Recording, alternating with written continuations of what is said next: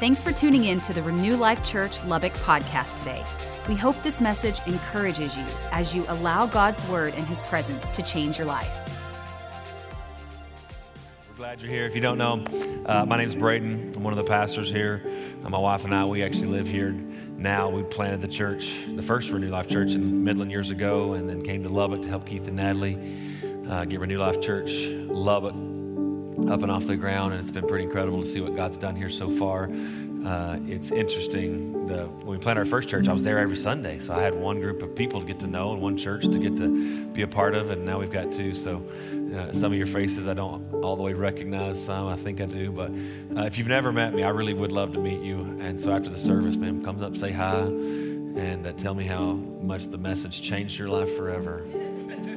Just kidding, but anyway, really are glad you're here. If this is your first time, we welcome you. You can be a guest today. You got to be family next time. We really do. As you saw during our ministry time, and we just really feel like there's something special when the body of Christ actually does the ministry, not just the ones that get to wear the cool little Britney Spears headsets or whatever this thing that I'm wearing now. But anyway, we really are glad that you're here, and would love for you to consider being a part of our family. But anyway, we're going to jump right in. I didn't cover nearly as much in the first service as I thought I would, so it turned into a two-parter in the middle of our message. So if you got your Bibles, you can turn to Ephesians chapter 4.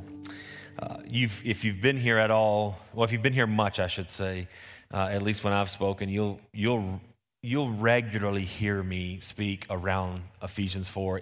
Even if I don't read the scripture, I'll at least quote it. Ephesians 4 is one of those scriptures where I feel like personally I get a lot of my personal assignment from. And so I think there's a lot of revelation in Ephesians chapter 4 as it pertains to God's plan for the church, how he plans to equip and take care of his church. And so because that's one of the things that I do, it's important that I keep that in front of my mind. But I want to bring a couple things to your attention, and I think it's just good to read. Starting in verse 11, it says, "And he himself gave some to be apostles, some prophets, some evangelists, some pastors and teachers."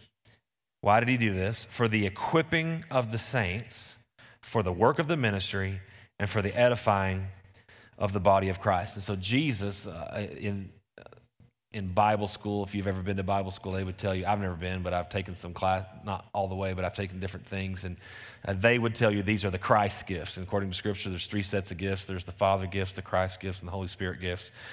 These in Ephesians 4 are called the Christ gifts. So Jesus gave these gifts to the church. There's some symbolism in that. They came from him. Christ is the husbandman. He's the head of the church. He's the church is his bride, and so this is, in these five gifts, is how the husband is taking care of his wife while he's gone until he returns. Does that make sense? So it's a lot of importance when what he's talking about here in how he distributed these five gifts and what they're there to do. These gifts are not there necessarily to do the work of the ministry. It's to equip the saints for the work of the ministry. I think in especially American church history, we've put all the work on someone called to ministry. Let me just tell you, if you are in this room, if you are a human being, you are called to ministry. Your ministry might start, your ministry might be at home. Your ministry might be in education. It might be in politics. It might be actually working for a church. It might be in agriculture. But you have a call of God on your life, and part of my job, at least, is to equip you in that calling. Verse 13 says, "Till we all come to the unity of the faith and the knowledge of the Son of God, to a perfect man, to the measure of the stature of the fullness of Christ, that we should no longer be children, tossed to and fro and carried about by every wind of doctrine." So what's he saying? If with these gifts and this training and this equipping and everyone stepping up into what they were called to do, we grow up. We mature. We don't get, and mature people don't get confused. And when they hear something that's not true, they're able to discern and are aware of when this is not what Jesus said. This is not God doing this. This is something else. Tossed about, where it says that tossed to and fro and carried about by every wind of doctrine by the trickery of men, the cunning craftiness of deceitful plotting, but speaking the truth in love may grow up. Everybody say, grow up. If you're married, look at your spouse and say, I wasn't talking to you. But grow up in all things to him who is the head, Christ, from whom the whole body joined and knit together by what every joint supplies, according to the effective working by which every part does its share. I love that part. Every part does its share, causing the body to grow for the edifying of itself in love. So as I've already somewhat alluded to this, it's an interesting thing because as a disciple, I am called to do the work of the ministry as well. But as my assignment, or what I feel like my assignment is, in the fivefold office, most people call this, some people call this in Ephesians 4, these 5 gifts, they'll refer to it as the fivefold office of ministry. So I have a responsibility and a role as just a disciple and Jesus follower, but I also have a role and responsibility in this particular area as well. And I wanted to touch on this. I actually felt like I was supposed to talk just briefly about this because I think there's a lot of, just curiosity in some about what does it look like to be called to ministry? Like how would you ever know if you were called to ministry? I'll tell you my story, then I'll show you some things in Scripture that kind of align. From a young age, I felt internally that I was called by the Lord. I felt like I was not just called to do something. I felt like I was called to work in a ministry of some sort. And funny enough, I told the Lord, I will do anything except for pastor. I mean, you just tell me and I will do it. And here we are. No, I felt that, I knew that, and I didn't have enough understanding to distinguish much other than that, but I kind of felt that I knew that. I found myself navigating closer and closer to ministry, saying yes to ministry. When I was playing college baseball, I felt the Lord pushing on me, and I just didn't want to do it. I didn't want to preach. I'd have my teammates say, Connor, would you come give us a little pregame Bible talk about stuff? And so I would do it, and then I just continued to kind of reject it. I remember I told the Lord one time, in fact, the first message that I ever preached, I told the Lord, I was in Tennessee going to school, and I told the Lord, I said, fine, if you'll have somebody ask me to preach at their church, I'll say yes. And in my head, I'm like, literally no one even knows I'm around here. Like no one knows I'm here. And the next week, I had one of my teammates come up to me and say, hey man, I know this is going to sound really strange, but I was telling my pastor about you, and he was wondering if you'd come preach at our church. And I'm like, no freaking way. No, he does not. And it was a little Southern Baptist church, and I've never been Baptist, and so I was a little bit nervous about that already. And so I go to preach at this little Southern Baptist church, and literally the pastor never met me before I got there that day to preach. And I walked into his office, and I mean, he just started grilling me. He's like, what are you going to preach on? What are you going to preach on? And asking me all these questions, and I was trying to kind of fumbling through what I was going to preach on. And finally he stopped me. He said, look, I know who you are, and I know what you believe. And you know who we are, and you know we don't believe those things. And so I'm sure you're not going to preach on any of that stuff, are you? And I was like, no. I don't even think I want to preach now at all. And it was absolutely terrible. I had some friends of mine from the church that I went to. They sat in the back. It was the pastor's son and his cousin, and they sat in the back. And like they tried to amen me, but like their amens didn't even make it to the front through all the religion it had to pass through. But it was like, it was terrible. I hated it. They hated it. No one liked what happened that day. And I got done, and I was like, see, Lord, I told you, you picked the wrong guy. I'm done with this. And the next week, I'm at practice again, and another guy from my team walks up to me and goes, hey, we heard that you preached at so-and-so's church. We were wondering if you'd come preach at our church too. And I'm like, did you not hear how it went? Like this was terrible. And so it was a crazy thing, and it was another Southern Baptist church, and I'm like, Lord, come on, man, what is it with these Southern Baptist church?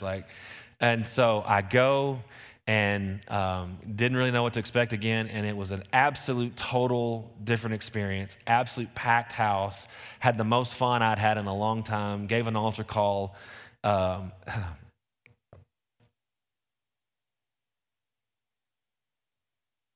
There was an 80-year-old woman on the front row, and when I gave the altar call, she gave her life to the Lord.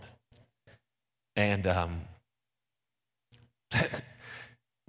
that's in and of itself, that's just in your head, that does something weird when like an 80-year-old woman like responds to your little stupid 25-year-old message. And I remember after the service, she came up and she said, I've been going to this church my whole life, and I've never really heard the gospel until now. And that marked me. And it was one of those things where I knew this is what I was born to do. And even though things didn't go the way I thought they were supposed to go at first, I think that service and even everything that happened that day was the Lord just confirming, if you'll keep saying, yes, I got this. and it won't always go like you thought it was going to go, but I got this. And so I continued to say yes to the Lord. I continued to do different things, and I will say this, I knew I was called to ministry, and then I heard even the teaching on Ephesians 4, and I felt like I knew which one of those I was, and I went to a pastor and a spiritual leader in my life and told him, and it was some training that I went through in that, and then it was years later, even years after that, I mean, I would say from the time I felt called to ministry, I mean, I was from a very young age, I was probably, I don't know, 32, 33 years old before I felt like this draw from the Lord of like, it's time to step into you've been prepared. And I was in ministry. I was a pastor already, but I wasn't carrying the anointing that went with the gift yet. And I had not been separated under ministry quite yet. And so about that time, I started to feel something different come on my life. And it was at that time that other leaders in my life, other prophets even, began to see that I was called to this. And I wasn't telling people what I was called to. I let other people confirm that. I think that's very, very important. If you do feel like you're called to ministry, you can know that you are called. Wait till you are sent.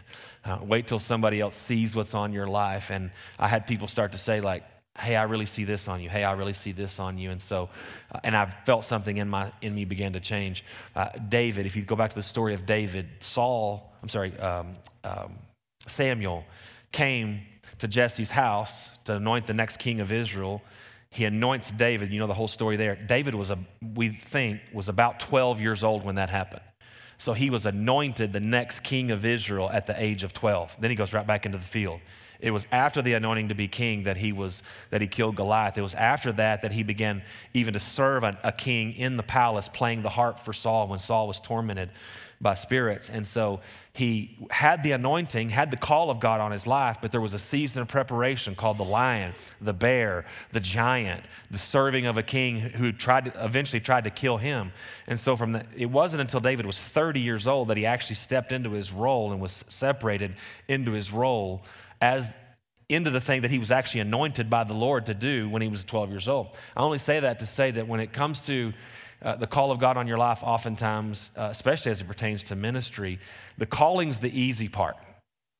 Everyone's called. There's a lot of people that are called. The willingness to go through the preparation all the way up to the point where you're separated and sent, that takes time. That takes preparation. Saul, the Apostle Paul, had an encounter with the Lord and was doing ministry for 14 years. And it was 14 years later that Paul ends up at the Jerusalem Council, and James says, separate unto me Paul and Barnabas. It was only 14 years later after his encounter with the Lord, after preaching for 14 years in other cities, that he was actually sent with the anointing to do the thing that he was born to do. So if you feel like you're called to ministry, I would just encourage you, do not take lightly the season of preparation, and do not, under any circumstance, went into ministry, be sent into ministry. There are a lot of people that go into ministry, like they make this choice as if it was their choice to just go do something. I propose to you, surrender to that gift. Most promotion should surprise you. If you're fully persuaded that you're ready, I'm fully persuaded that you're not. I'll just leave that one right there. That's enough of that. I'll just say that on that note, as an equipper, as someone who feels called to equip saints for the work of the ministry, one of the things that oftentimes is difficult to navigate is this big book called the Bible and this big kingdom and all the things that are in it and all the things that I don't even know exist yet and have no revelation on. But as someone called to equip, one of the most difficult things, and I think most pastors, preachers, teachers, whatever will tell you this, it's knowing what I'm supposed to say, knowing what you're supposed to do. And so I would say probably the most difficult thing for me on a regular basis is knowing that if it's my turn to teach or preach or whatever, it's like, all right, Lord, what do you want to say? Like this, I take this very, very seriously, and I don't just pick something out of randomly pick something. I want to hear from the Lord. And my last time to preach here, I think was 3 or 4 weeks ago. And as soon as I got done preaching that next Monday, I was before the Lord, like, okay, what's next? What would you have me say next? And He actually dropped this message in my heart then. And so it's important that you be led by the Spirit as an equipper. And oftentimes, when the Lord tells us what we're supposed to preach on, it's so big to us, pastors will come to you and say, this may be the most important thing you'll ever hear me say. Anybody ever heard a preacher say that? It's like, man, if you can just get this one thing, it's like there's a billion one things. Like next week, it's a whole different one thing than it was the week before. But this week is the most important thing. No, seriously, I really did feel like the Lord said, hey, it's time to preach on love and talk about love. And the phrase he gave me was equipped with love. And so the title of the message today is actually equipped with love. And I want to read to you from 1 Corinthians 13, a passage of scripture that most of you in here will probably be very familiar with. It says, if I speak with the tongues of men and of angels, but do not have love, I have become a noisy gong or a clanging cymbal. If I have the gift of prophecy, know all the mysteries and all knowledge, if I have all faith so as to remove mountains but do not have love, I am nothing. And if I give all my possessions to feed the poor, and if I surrender my body to be burned but do not have love, it profits me nothing. And we could pause right there and just try to envision this particular person. Let's call this a person that he's describing. We're talking about a person that has the language of men and of angels, the ability to prophesy, has all wisdom, all understanding, all knowledge, all faith, not all faith, but the kind of faith that can move mountains. Now, I know according to Scripture, the Bible says if you only have the faith the size of a mustard seed, you can move a mountain. Well, apparently nobody that I know has the faith of a mustard seed because I've never seen a mountain move, at least not physically. But this is a person that's actually got some faith. This is a person, in my language, I'd say they're packing some heat. This is a person that's got something. And yet, according to Scripture, if they had all of those things in their fullness, in their entirety, but it was absence of love, it would be worthless. It would be absolutely worthless. And that's sometimes hard to wrap your mind around. It's like, wait a minute, if this person can do all of those things, like it's got to be doing some good. It's got to be profiting something. Not according to Scripture, it's worthless. It's nothing. Then he goes on in verse 4. Love is patient, love is kind. It's not jealous, it doesn't brag, it's not arrogant, it doesn't act unbecomingly, it doesn't seek its own, it's not provoked, it does not take into account a wrong suffered. It does not rejoice in unrighteousness, but rejoices with the truth, bears all things, believes all things, hopes all things, and endures all things. Love never fails, but if there were gifts of prophecy, they will be done away. If there are tongues, they will cease. If there is knowledge, it will be done away. For we know in part, we prophesy in part, but when the perfect comes, the partial will be done away. It's interesting, he keeps using this language of partial as if all of those gifts of the Spirit, all that power stuff is just partial. It's part of what you're supposed to be getting. Then he takes it a step further, almost to call it immature. He says, when I was a child, I used to speak like a child, think like a child, reason like a child. When I became a man, I did away with childish things. For now we see in a mirror dimly, but then face to face. Now I know in part, but then I will know fully, just as I have also been fully known. But now faith, hope, and love, these three abide these three, but the greatest of these is love. You can see the language here where he's alluding to true maturity has nothing to do with tongues, prophecy, faith that moves mountains, all wisdom, all knowledge. And I think we would look at someone that had the ability to do those things and we would assign it mature.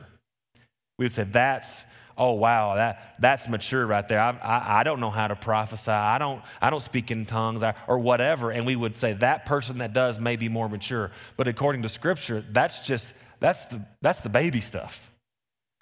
And if you know anything about walking in love, you know it takes some real maturity, some real moxie to actually walk in love.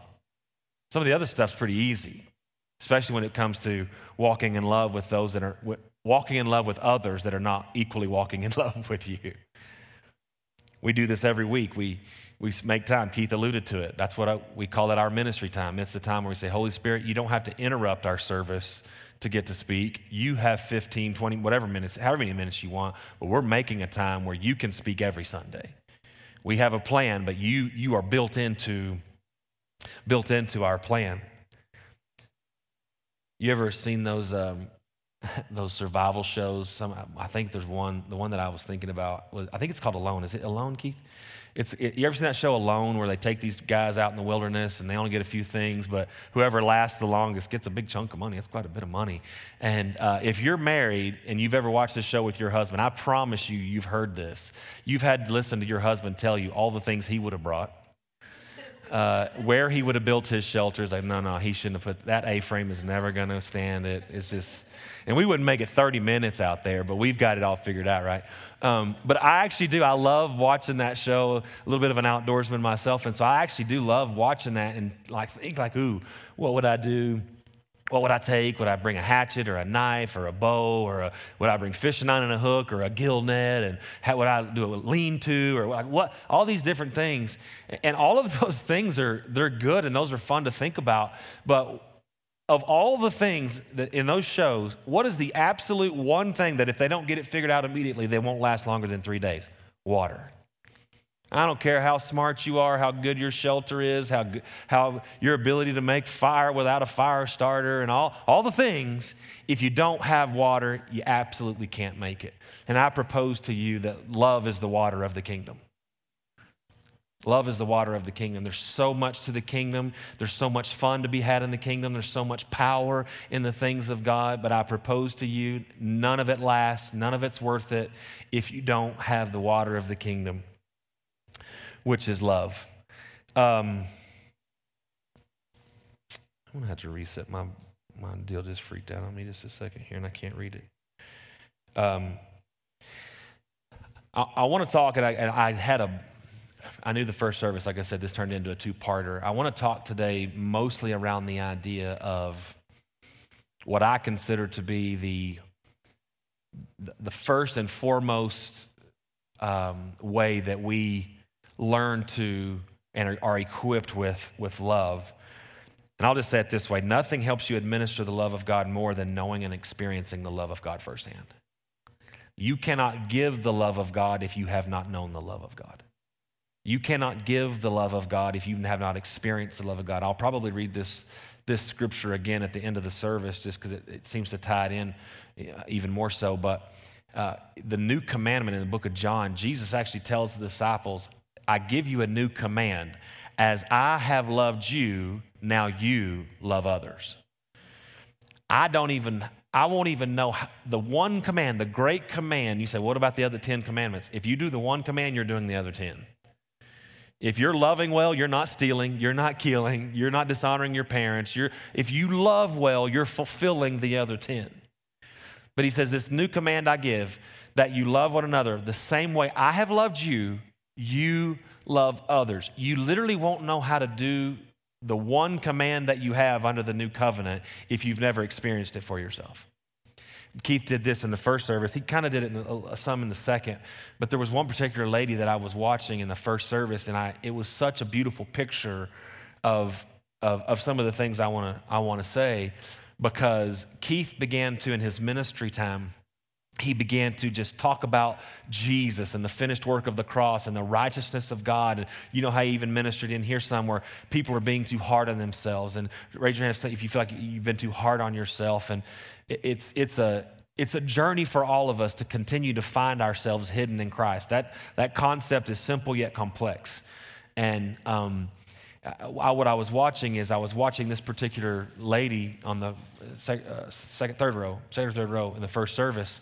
And as Keith was talking about the goodness of God, the righteousness of God, talking about Jesus, the finished work of the cross, and all these different things, she just began to weep uncontrollably. She was just having such an incredible encounter with the Lord. And it really does speak to something very similar to what happened to me years ago, where I'd been on a journey, and I'd just been put over my first campus. I'd been a youth pastor and different things like that, but I was made the campus pastor of a church in Midland. This has been, 10, 11 years ago. And 10, 11 years ago, I'm trying to figure this out, and I had a lot of training. I had to a certain degree, at least for my age, I think I had some knowledge of the words, had some education, different things like that. But I can honestly say I'd never really had an encounter with the Lord. And one morning I had been going in on Sunday, and I was praying over all the chairs. That was something I used to do every single Sunday. I would go through and I'd pray over every chair. And so I'd been doing that for quite some time. And one particular morning, man, something was different. There was a presence in that room that I knew was way, way bigger than anything that I had encountered. And it wasn't bad, it was good. But in in Luke, it talks about when the angels came to the shepherds in the field that they were afraid, they were terrified. Like even something good like angels, when you're in the presence of something like that that's so much greater than you, there's like a fearful reverence. You can't even explain it. And that's what it was that morning. I was like, my goodness, there is something in this room with me. And I couldn't figure out what it was, and I prayed for all the chairs. And so I remember saying the word, well, Lord, I'll just lay down. And I had been doing this thing where I would just lay down on the stage and lay before the Lord and worship. And when I said those words, I heard a voice from behind me, like actually heard it, say, I'll just lay down with you. And it was like the hair on the back of my neck stood up, and I was like just terrified, like, what is this? And that was the beginning of this encounter where the Lord then later showed me that I was there. I knew whatever it was. I was able to see a foot with a sandal come over me, and it stepped over the top of me and then laid down to my right. And it was a bizarre experience. I won't go into all that, but the movie reel, he was showing me a movie reel in the spirit because I was trying to figure out who it was, and he was answering my thoughts because I couldn't speak. I was just muttering in tongues. I couldn't get any English out. And so I was just answering, he was answering my thoughts, and I was asking, who is this? Is this an angel? Like, what is this laying beside me? And a movie reel popped up, and he, through a movie that I knew, revealed that it was my brother, elder brother, who I knew to be Jesus sitting beside me. In that one encounter, it took months and even years to unpack this. What I became fully aware of is I'd been educated by the things of God. I had some understanding. I've had some correction from the Lord. I read my Bible, all these different things. But I just had an encounter unlike anything. I just experienced Christianity in a way that blew all the others out of the water. And all of a sudden, I was aware of the fact that it was just the presence, the tangible presence of God was what I was longing for. And it began a journey for me personally where I began to long to be with him, to be around him. And so that led to me actually I knew that it was Jesus that laid beside me, so I knew there had to be something to Jesus. And I began to study the life of Jesus. And anywhere I saw Jesus or grace, I would just read. I want to know every scripture about Jesus, every story about Jesus. And I even had what I'll call a faraway mentor by the name of Joseph Prince. You've probably heard of him. He's got some of the best material on the planet on the finished work of the cross and grace. I read every one of his books. I listened to every sermon I could get my hands on. I think there were multiple times where I'm like, I think I can preach this message for you. Like, I've heard it so many times. But the most interesting thing began to happen. I began to go into my office. I would come in the mornings. I would go into my office, shut the door, and I wanted to study Jesus. I wanted to study grace. I wanted to see Jesus more clearly, know him better. But after several days of this, it's almost like I was a cylinder. I know this is a little odd, but just bear with me. It's almost like I was a cylinder, and I was eating and drinking of Jesus, and more than I needed. It was like I just couldn't get enough of it, and so it was like a cup was filling over or filling up, and all of a sudden it's like I got to a point where there was this overflow, and all of a sudden I could walk in my office, and before I could get very far into studying anything, the tangible presence of God and the love of, at the time I didn't know that it was the love of God. I could just feel the presence of God. And before you knew it, I was just laying in the floor crying. And I just did not know why. I had never felt like anything like that before. I'm not really a crier. I have one emotion, and it's aggression. It's but like I'm not like that. But man, something just began to happen, and I would just cry, and I would get in there, and I would even just lean towards the Lord a little bit. And next thing you know, I would just turn worship music. All I wanted to do was worship him. And the more I worshiped, the more I would just feel, I would just lay in the floor, just a puddle and some mess. And I'm just like, what is happening to me? Like, this is terrible. Like, I can never be seen like this, But again, I'm kind of unpacking, because when, how sometimes you're in the middle of something, God's doing something in your life, and it's weeks, months, years later before you're like, oh, now I see what that was about. I was experiencing it then, but I now have understanding. Now, it's taken me a while to realize this, but when I was looking at Jesus and focusing on Jesus, it drew the love of the Father to me. And through looking at Jesus, Jesus is a picture of the love of God. everything Jesus did and everything said leads you into a love relationship with God. And when I was studying this stuff and again, Joseph Prince was kind of like my mentor at that time. He's never met me, probably never will, but he was mentoring me through his teaching. And in that moment, I remember a lot of people were coming against him and the message of grace and all the stuff that he was teaching. And they would say things like, oh, with this whole grace thing, you're just looking for permission to sin. And I'm like, whoever that said that or whoever's doing that must be getting something different than what I'm getting. Because the more I look at him, the more I see what he did, the less I want to sin. And not because he told me to, I want to love him well. I want to honor his life with my life. The more I saw what he did, the more love I felt. And all of a sudden, my obedience, my performance for him was no longer obedience-based, it was love-based. I could not, the more I saw Jesus, the more I felt the love of God. The more I saw Jesus, the more I felt the love of God. And I became aware of so then a few things began to happen. And what began to happen in my life was I was so seeing and experiencing, knowing the love of God. The more I experienced it, the more I was able to perform the love of God. And all of a sudden, years of wanting to have been a better husband by knowing in my head, I need to do this better. I need to stop being such a smart aleck. I need to stop being so short. I need to stop being so quick to get angry. My mind knew that the scripture said I should not be acting like that way. Anybody else been there where you're like, what is it Paul said? The thing I hate, I do. The thing I love, I don't. It's like, what is going on? You know in your mind, you know what the Bible says, and you're, quote unquote, trying to do that. There were things I had been trying to do. I wanted to be softer. I wanted to be more tender. I wanted to be so many things that love was. I just wasn't doing a very good job of it until I started encountering love. And all of a sudden, knowing the love of God made me able to perform the love of God. I propose to you, if you don't know how to be loved, you cannot love.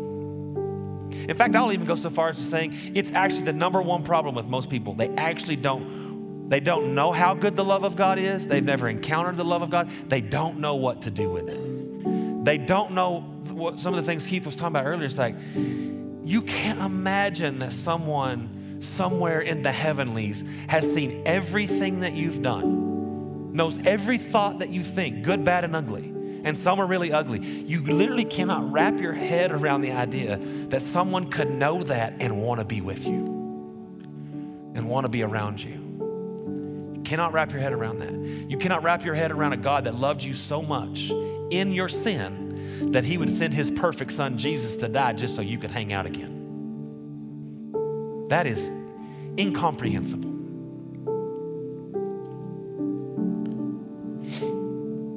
But I propose to you, if you don't get really good at that, you will never be good at fulfilling the command of love, which is to love those, love everyone else, love others the way that I have loved you. You want to get better at loving? Learn to be loved. Get yourself in places where you can be loved. Let me read Ephesians chapter 3 and we'll wrap this up. It says, when I think of this is Paul talking to the Ephesians. He said, when I think of all this, Ephesians chapter 3, verse 14, when I think of all this, I fall to my knees and I pray to the Father, the creator of everything in heaven and on earth. And I pray that from his glorious, unlimited resources, he will empower you with inner strength through his Spirit. Then Christ will make his home in your hearts as you trust him. Your roots will grow down into God's love. What is the foundation for your life? It is the love of God. It is not the power of God. It is not faith. It is none of those things. Your roots need to be in his love. Your roots will grow down in the love of God and keep you strong. And may you have the power to understand, as all God's people should, how wide, how long, how high, how deep his love is. And may you experience the love of Christ. That's where I wanted to get. Though it is too great to understand fully, I promise you there will be times where your mind cannot catch up with what you're experiencing. I even go so far as to say, I propose most of the things in the kingdom, your mind could never go as fast as your experience could. By faith, go for an experience and let your understanding catch up later. Religion goes the other way.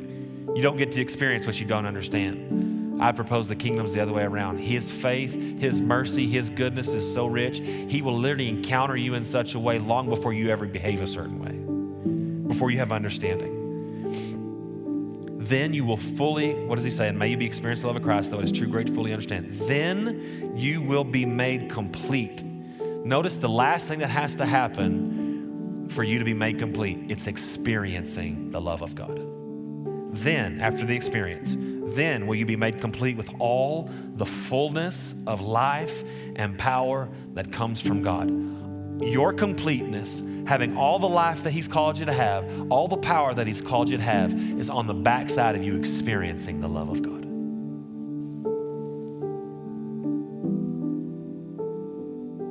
I'll read this scripture again. Well, and I'll just say this.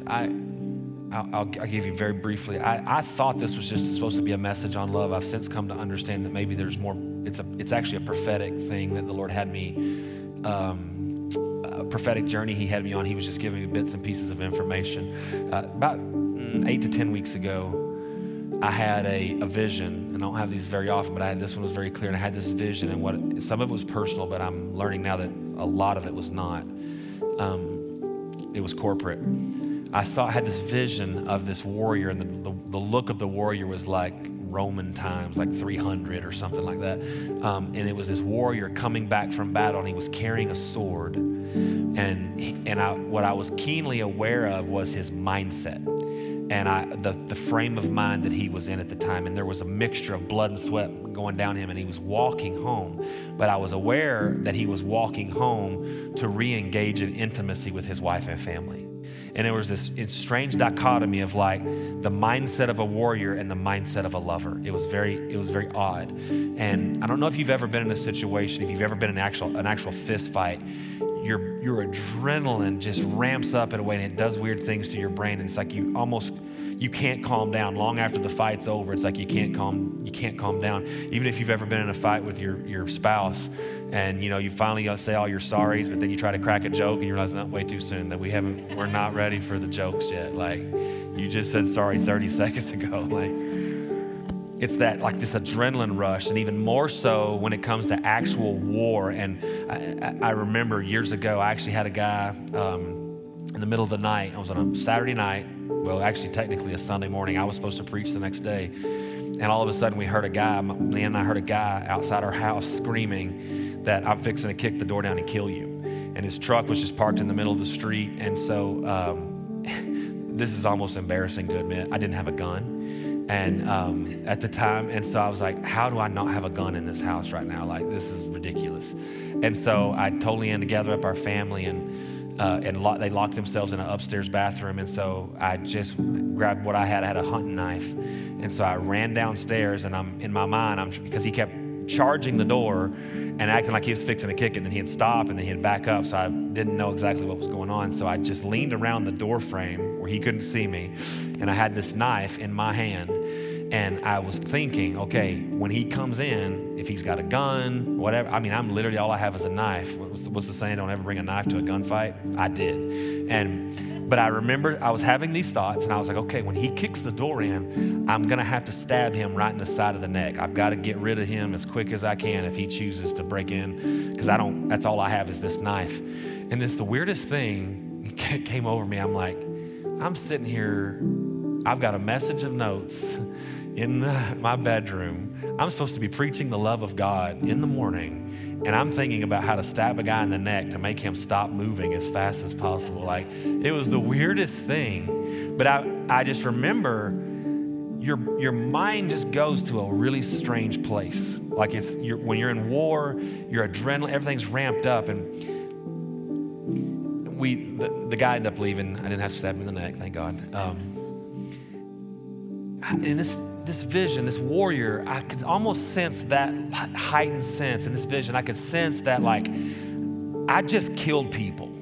Like, I've just literally killed people. Like, I've been in war, I've been in battle, and yet now it's over. But I don't know if I don't know if I'm supposed to put my sword down yet. Like, it still was carrying his sword, and it's like, it was this weird transition. And I get this sense, and I've dealt with this personally. When you've been at war, everybody becomes a target.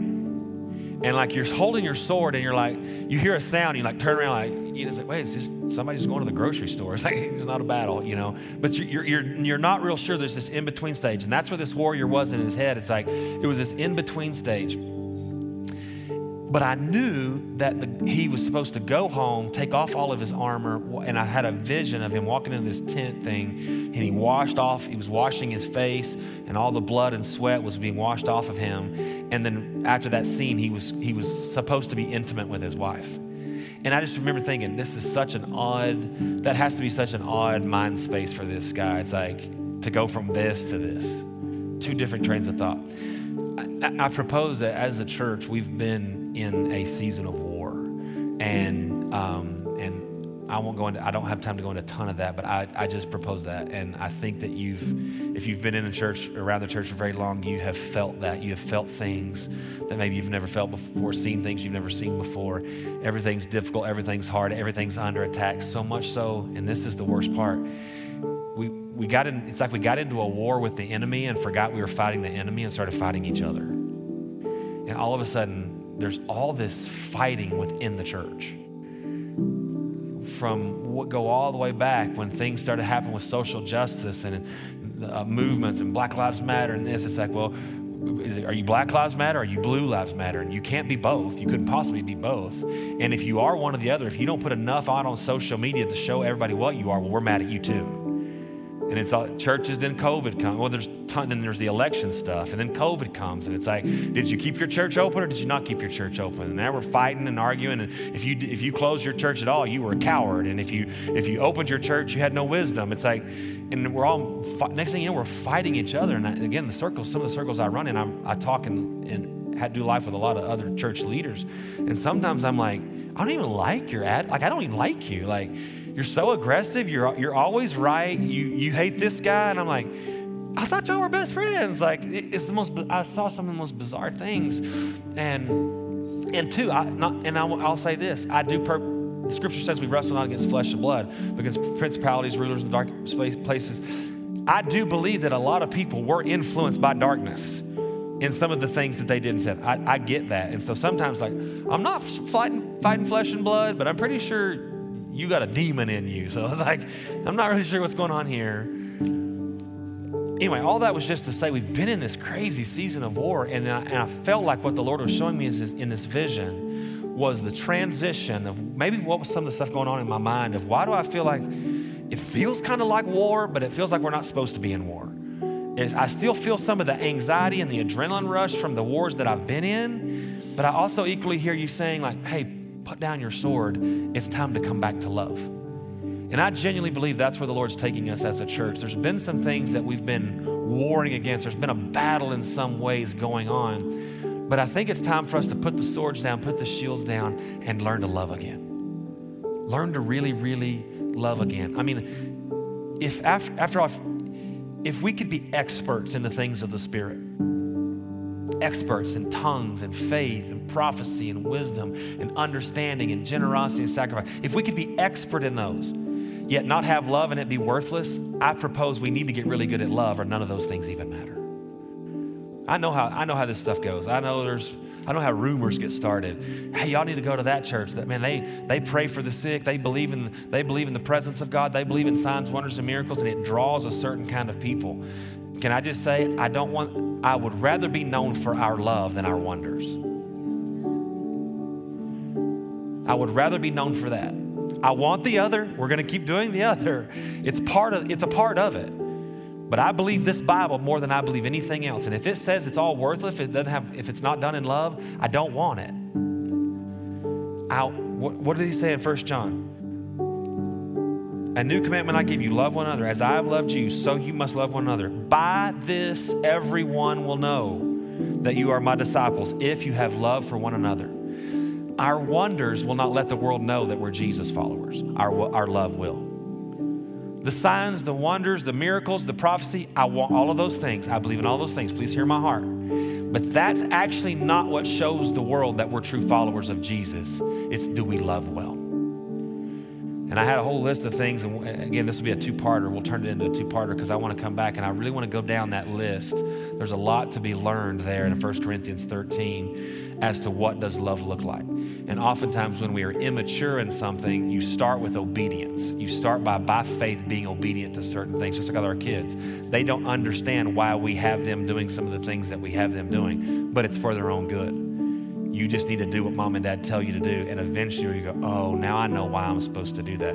Kingdom works the same way. There are some things, and as it pertains to love, if we'll just learn to do better at some of these things, it'll start to catch up. It'll start to catch up, and the best way I say it, we'll know to spiritually and mentally ascend into understanding of, oh, now I see why that is so significant, so important. Thanks again for listening today. If you'd like to join us in person for church, Renew Life meets every Sunday morning at the YWCA at 6501 University Avenue in Lubbock, Texas. For more information on our ministry, check out renewlifechurch.com or find us on social media. We hope to see you soon.